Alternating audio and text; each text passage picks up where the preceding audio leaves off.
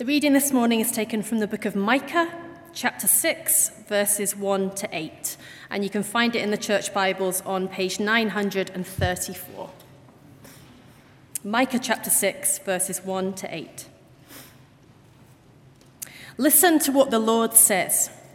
Stand up, plead my case before the mountains. Let the hills hear what you have to say. Hear, you mountains, the Lord's accusation. Listen, you everlasting foundations of the earth, for the Lord has a case against his people. He is lodging a charge against Israel. My people, what have I done to you? How have I burdened you? Answer me. I brought you out of Egypt and redeemed you from the land of slavery. I sent Moses to lead you, also Aaron and Miriam. My people, remember what Balak, king of Moab, plotted, and what Balaam, son of Beor, answered. Remember your journey from Shittim to Gilgal, that you may know the righteous acts of the Lord.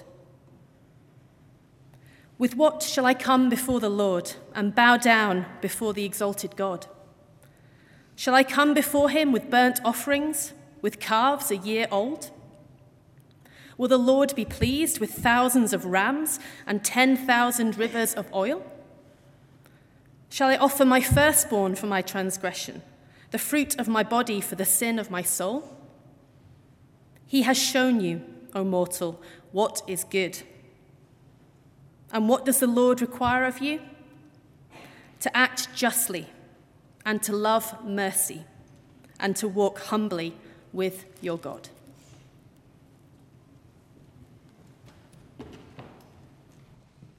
Thank you, Emily. That's great. Why don't we just pray before we start? Heavenly Father, we thank you for this Bible passage, Lord Jesus. We thank you that you speak to us through it. We pray that you'd open our eyes and ears and our hearts, that we would hear your voice, that we'd experience you, and we would know what to do with it, Lord Jesus, we pray. Amen. I just want to add my welcome to Libby's. If I've not met you, if you're visiting, if you're new, my name's Paul. I'm one of the associate ministers here at the church. Do come and say hello at the end. It'd be great to get to know you. It's a great passage that Emily's just read, thinking about Micah speaking to the people of God, challenging their behavior as they worship God and they live for God, just trying to tweak and change some of the things to confront and speak out to them of how they're living, what they're doing. And as I was preparing this, thinking about this, I was reminded of a story that I heard about my wife, who was my girlfriend at the time. She didn't tell me this, but somebody else told me about her. And my wife was at a youth conference, similar to sort of Soul Survivor. Lots of young people coming. They're all worshipping God. They're all going for it. They've all come with their church youth group. They've brought their Bibles and their notebooks. They're keen to learn. They're keen to grow in their faith. They want to come and they want to be transformed. They want to leave the conference differently from what they were when they came, because they've encountered God, encountered the Spirit. They're there on a journey. And in the midst of all of that, and in the context of worship, in the context of a conference, Katie was with a group of young people that she'd brought. And she kind of just arrived. They took their backpacks off and stuff, and they put them down in the corner there. And the young people were kind of socializing and probably flirting, as teenagers probably just do at the sort of conferences. You know, they're trying to network and look who's in the room and all that sorts of stuff. And they got talking to some of the youths, and Katie's kind of a bit like, I'll just kind of like be on the side here and not try to be awkward. But Katie had noticed a couple of guys, and they weren't looking at the group that Katie had brought. They were looking at the bags that they'd put down in the corner. And she was like, well, that's a bit strange. Why are they fixating on all the backpacks and all their possessions and all the stuff that they'd brought? It's a bit weird, but she didn't want to be suspicious. It's a Christian conference. We all love the Lord. We're all children of God. It's all very nice. So anyway, she was like, forget that, rebuke that thought. Anyway, she kind of carried on. But she couldn't shake the fact that they were moving closer and closer to the bags. And she's like, this is a little bit suspicious. It's a little bit awkward. So she kind of gave a bit of space and kind of stood back. And surely enough, these young people on this Christian worship conference came and went through their bags, opened the bags, went through stuff, and actually took some of the bags, put them on their backs, and walked off with the young people's bags that weren't. They got basically stealing the rucksacks. And something inside Katie was like, that is just wrong. Like, that is not right. So Katie chases after these boys and she's like, stop, guys. They are not your bags. Give them bags back. And she pulls the bags off them. She takes them back and puts them down. Now, when I heard that, I was like, wow, feisty. But I quite like that. I was like, something inside is like, that's just not right. Like, this shouldn't happen. That behavior is wrong.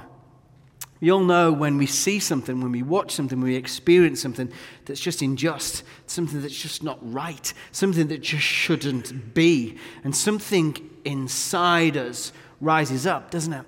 And there's moments where we can't help but speak out. It would actually be wrong to not speak out. We've just got to say something and do something. The prophet Micah has to say something. He speaks out on behalf of God. Now, you've got to look at prophecy and the office of a prophet. You've got the Old Testament and you've got the New Testament. In the Old Testament, there are these prophets that kind of rise up. And it's like they're the kind of mouthpiece of God. They're speaking to the people of God. It's big, loud, clear, bold instructions, almost like, thus saith the Lord. Have I not said, declares the Lord. They're big sort of prophets in the Old Testament. You've got the New Testament, and there's almost like this level of humanity. You've got the Apostle Paul saying, look, we know in part, we see in part, we prophesy in part. Prophecies should be weighed, they should be tested, they should be kind of like sifted through. There's a kind of an element of humanity in this. These prophets in the Old Testament, they're speaking these big things of God. Old Testament prophet Micah is one of them. But he's not a lone voice in the Old Testament. He's not just somebody that's kind of speaking on behalf of God to the people of God to tweak and change their behavior or challenge them or rebuke them. He's a voice of many in the Old Testament. Look at Isaiah. For I, the Lord, for thus saith the Lord, for I, the Lord, love justice. I hate robbery and wrongdoing. It's another voice in the Old Testament speaking out. Other voices in the Old Testament that speak out to the people of God, instruct the people of God of how to live and how to be. Let's look at Amos. Amos, another prophet, challenging the people of God. Now, this is from the Message translation, so it's a bit colourful, it's a bit fruity, but here it goes. It says this: I can't stand your religious meetings, declares the Lord. I'm fed up with your conferences and your conventions. I want nothing to do with your religious projects and your pretentious slogans and goals. I'm sick of your fundraising schemes, your public relations and image making. I've had all that I can take of your noisy ego music. When was the last time you sang to me? Do you know what I want, says the Lord? I want justice, oceans of it. I want fairness, rivers of it. That's what I want. That's all I want. That's Amos speaking there to the people of God. At the Justice Conference that Simi and I have just been to, there was a speaker there, a church leader from Seattle, and he says something similar in his words. He says, if we reduce church to a 90-minute session on a Sunday, if all of this is for nothing outside of here, if it doesn't affect our day-to-day, it's a show. Micah is speaking to the people of God. He's speaking out to them. And he's saying, guys, wake up.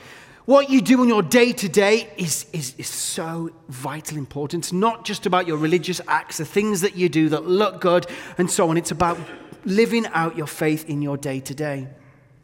When you read commentaries about Micah and this passage, one of the commentaries says this about Micah. He says this, he says, Micah had the gift of seeing and revealing hidden things which the common person couldn't see. Now, in some ways, that feels like both a blessing and a burden, right? It's like he's seen things that should be but are not. And he's kind of longing for the kingdom to come, but it's not kind of here. It's like he sees what they should be like, but it doesn't kind of measure up. But Micah can imagine, he can see what it should be like, how the people of God should be, and they're not being like that. They're just not cutting it. Walter Brueggemann is an Old Testament scholar, and he looks through the prophets. He mainly focuses on Jeremiah, but he looks at these Old Testament prophets and what they were saying and how they address the people of God. And he uses this phrase, prophetic imagination. That the prophets had prophetic imagination. It's like they could imagine how people should live. They should imagine what the kingdom of God should look like. They would imagine prophetically what it would look like if we loved people the way Jesus did, if we acted justly, if we loved mercy, if we did it in relationship with God. They had prophetic imagination. And if we can see, we can imagine our workplaces, our homes, our families, and we could just imagine, oh Lord, what would it look like if your kingdom was to come? If we were to live out our faith and see your kingdom break out, what would it look like? Just allow God to allow us to imagine and dream a little bit. So in the context of worship and justice, Micah is speaking to the people of God. We come to verse 8 and it says this. He says, he has shown you, O mortal, what is good, and what does the Lord require of you? Now that's an interesting word, isn't it? Require. What does the Lord require of the people of God? Maybe at work, you have a few requirements as an employer or employee. There's things that's required of you at work. So you kind of start at a certain time, you finish at a certain time, you might have a contract that you kind of follow. You're required to be respectful, you're required to get on with your work colleagues, to act justly, to treat people fairly. You're required to do certain things at work. Maybe as a parent, or as a godparent, or an auntie, or an uncle, or something. But within a family setting, there's certain things that's required of us. We had the joy of having a baptism a couple of weeks ago, and just inviting children into the family of God and making these sort of promises that we're going to bring the child up in a Christian context to teach and to love and to show them the way of Jesus. What's required of you as a parent? But Micah's saying to the people of God, this is what is required of you. And it's not to read X amount of Old Testament scripture by a certain time. It's not to read the Bible in a year, all that's good. It's not to sing a certain amount of songs, although that's good. It's not to give X amount of money. Enough money might be required of you. It's none of that. He's saying this. This is what's required of you as people of God. To act justly, to love mercy, and to walk humbly with God. See, the Old Testament prophets, they instructed the people of God how to live, but then Jesus came and he showed us how to live. The Old Testament prophets instructed the people of God, and then Jesus says, okay, I'm going to show you. I'm going to show you what it looks like to act justly, to love mercy, and to walk in relationship with the Father. Jesus comes and he serves the marginalized. He comes and he turns over the tables of corruption. And he loves mercy. And he seeks mercy. And he seeks justice. And he speaks to it. He doesn't ignore it. He doesn't step back from it. He steps in to it. And he lives out a life. He shows the people of God what the Old Testament prophets were just longing for. To live a life. This is it. Found in Jesus. Jesus shows us how to live. Now, we do this so well as a church. Think about what we do every Saturday with our Saturday meal. This is at Christmas, already set for the guests. 100 plus every Saturday come in. Team of volunteers and people who just pour themselves out, who long to see the people brought home. Love mercy, act justly, do it humbly before their God and with God. This Thursday at B's and T's, there was a bake sale, and all the money that they raised on the bake sale was to go to Tear Fund, another amazing organization seeking justice, loving mercy, getting people involved in the things of God. The week before last, Callum Mitchell and I went to a Salvation Army, and we saw some of the things that the Micah Fund has given to, some of the amazing projects, meeting people who've been addicted to drugs for 30 years and clean for 10. We saw the Needle Exchange van that's parked outside there as people give of themselves to try and seek people brought into relationship with God, to love mercy and to seek and to speak to justice. Think about IGM. Libby has been away, hasn't she, to India, and the stories that are being fed from IGM, some of the amazing things that people are doing around the world. We could go on all morning about the incredible, amazing things that we do as we act justly, and as we love mercy, and we fight for justice as people together. Just recently, they put out this stat that 204 people were rescued in a single day. These were modern-day slaves that were working in a brick-making kiln. And there's even more than this has been rescued since this stat. But just recently putting this out, it's just absolutely incredible. Absolutely great. And Micah is speaking about these things, that we act justly, we love mercy, we walk humbly with your God. Just want to draw attention to the word with. That's such an important word. It's not you act justly, therefore God will love you. You love mercy to be friends with God. You walk humbly so that God will accept you. But you do all these things in the context of doing it with God. You do it in relationship with God. You don't do it to earn his trust or his relationship, but you do it with him. God's doing this sort of stuff. He's at work in the world, and we get to partner with him. We get to join him in the renewal of all things. This is a photograph of a photograph, so it's blurry. It's way back, probably in the 80s. This is my brother-in-law. And my brother-in-law, so my father-in-law, invited Dave, my brother-in-law, to wash the caravan with him. And he talks about the moment where his dad walks in front of all his brothers and sisters, and he's like, "Hey, Dave, I need your help." And Dave's like, "Amazing." Like, what is he, like 3 or 4? He's like, "Dad needs my help. I need you to help me wash the caravan." "Great. I'm getting my wellies on. I'm getting my little yellow anorak on. I'm going to put a baseball cap on backwards because it's cool because I'm helping Dad. And I'm going to wash the caravan." How amazing that Dad needs me to wash the caravan. Now, the reality of it is, he probably dropped the sponge a few times and picked it up, and it's got dirt and stones in, and he probably scratched all the caravan and worked his way around the caravan, and my father-in-law probably had to go around and clean up what he was doing. But the point is, his dad didn't need him to do it. He could have washed the caravan. He wanted him to do it. He wanted to wash the caravan with him. God maybe doesn't need, he could transform the world. He could do all these things. He's doing it. He wants to do it with us. He wants us to get involved. He wants us to get our hands dirty. He wants us to get our skin in the game. He wants us to speak to things and use our voice in the context that he's put us in. We did this together with God, didn't we? When we think about World Vision and Chosen. Just absolutely incredible as we did this. And that weekend that World Vision came and we sponsored children. Just look at some of the stats. On that weekend, 217 children were sponsored. For every one child, it benefited 4. The equivalent of £70,000 a year for the next 15 years.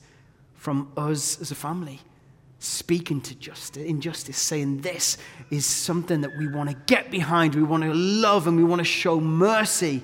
We want to get involved in what God is doing.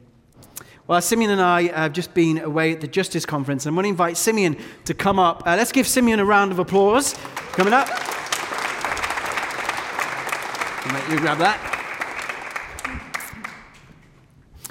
Now, Simeon has a degree. I've got to get this right.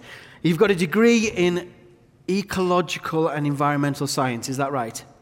Well done. That's good. I remembered well. Now, Simeon, you are interning with us, which is great. I'll get you a mic. You're on number 1 because you don't want to shout. Simeon is interning with us, is interning under Transforming Society, involved in Saturday Meal, but also your focus, really, your heart and stuff is caring for creation, isn't it? Just tell us a little bit, some of the things that you've been doing so far as an intern. What have you been helping us with? Yeah. So firstly, I've been looking at some of the things that we've been doing already and the great things that's happened. So, for example, us switching to renewable energy and been doing the eco-congregation survey and looking at our carbon footprint. And I've been chatting to people in the church and staff about what we're doing, and partners such as Tear Fund and Edinburgh City Mission. A couple of weeks ago, we did a session with the kids at the 11 a.m. About caring for creation, and that went really well. Kind of a few things that kind of in the pipeline or going to hope to do in the future is we're hoping to have a kind of a green travel or a low carbon Sunday. So we're going to encourage you all to kind of come to church from a different method of travel than usual. So if you're able to walk to church, that'd be amazing. If you're able to cycle, that'd be great. If you could bus or carpool if you're further away, that would be brilliant. Sorry. And we're hoping to get more cycle racks for that as well. We're hoping to show a documentary about how we can make peace with creation.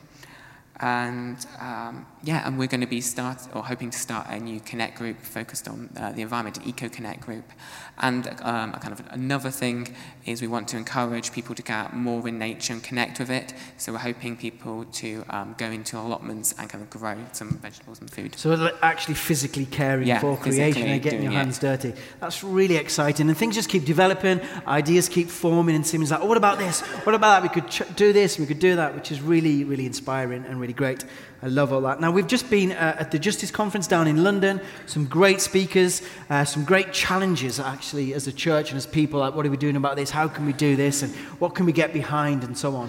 But what was the kind of takeaway for you? Like, was there something that was kind of quite strong for you that you took away from that? Yeah. I mean, for me, so the biggest take-home point was about prophetic imagination, which you've kind of touched on already.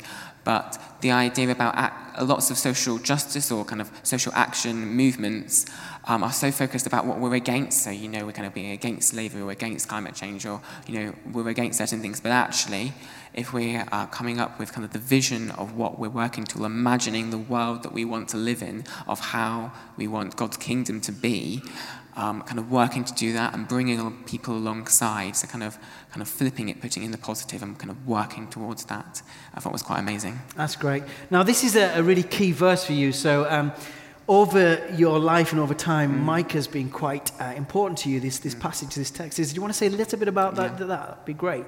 Yeah, so it was quite important to my family. When I was about 16, we were living in Belgium at the time, and my family and I were kind of discerning about what to do next, and we're thinking about moving back to the UK. And so I was visiting a school in Sheffield, and I was looking around sixth forms at that time, and there was this big building, ironically called the Johnson Building, and with this a big kind of spiral staircase, and as we keep going up this really big building, on the top, written on the wall and big, was Micah 6:8, and I kind of knew that was the right place for me to be, and those kind of couple of years there was really important for me. But as since I've kind of journeyed with that verse and what does the law require of you to act justly and to love mercy, it kind of just shows how much it's on God's heart, and it's important to him, but at the same time that we kind of walk humbly and do it with your God. We're not doing it on our own, and it's not about being, it's about doing it in righteousness, doing things in right relationships, not kind of self-righteousness on our own, but being right with God, being right with others, with ourselves, and with the land. That's great, that's amazing. So finally then, because it's the context of worship and justice, but what does worshiping God as a whole life disciple look like? I mean, for me, I think that we go throughout our daily lives and there are so many decisions that we face all the time, and it can be really easy to kind of forget that and how it affects God. And we constantly have decisions we face. So when we go into the supermarket, maybe we should think about, how am I worshipping God with this? Or, what best to do when I worship God? Or when I leave the house and I travel, think about, how best do I worship God? When you use your time, when you use your money, how best can you worship God? So kind of, putting a focus on that. They might seem like, trivial things, but actually developing them as part of your rhythms of worship, I think is really important. That's great. Let's give, before we give Simeon a round of applause, I'm just going to say a quick prayer for Simeon. That'd be great. Father, thank you for Simeon, Lord. Thank you for his journey so far. Thank you for the verse, Lord, that's been so key, Lord, in their lives, as a family, but as individually. And Lord, we thank you for all the ideas and all that he's brought and implemented so far. We pray that you bless him, Lord Jesus, and that we would see so much more stuff get put into place that would be like trees that would be planted, that would grow and bear much fruit. Lord, bless him. Thank you for him, we pray. In the name of Jesus. Amen. Let's give Simeon a big round of applause. Thank you for being an intern, helping us.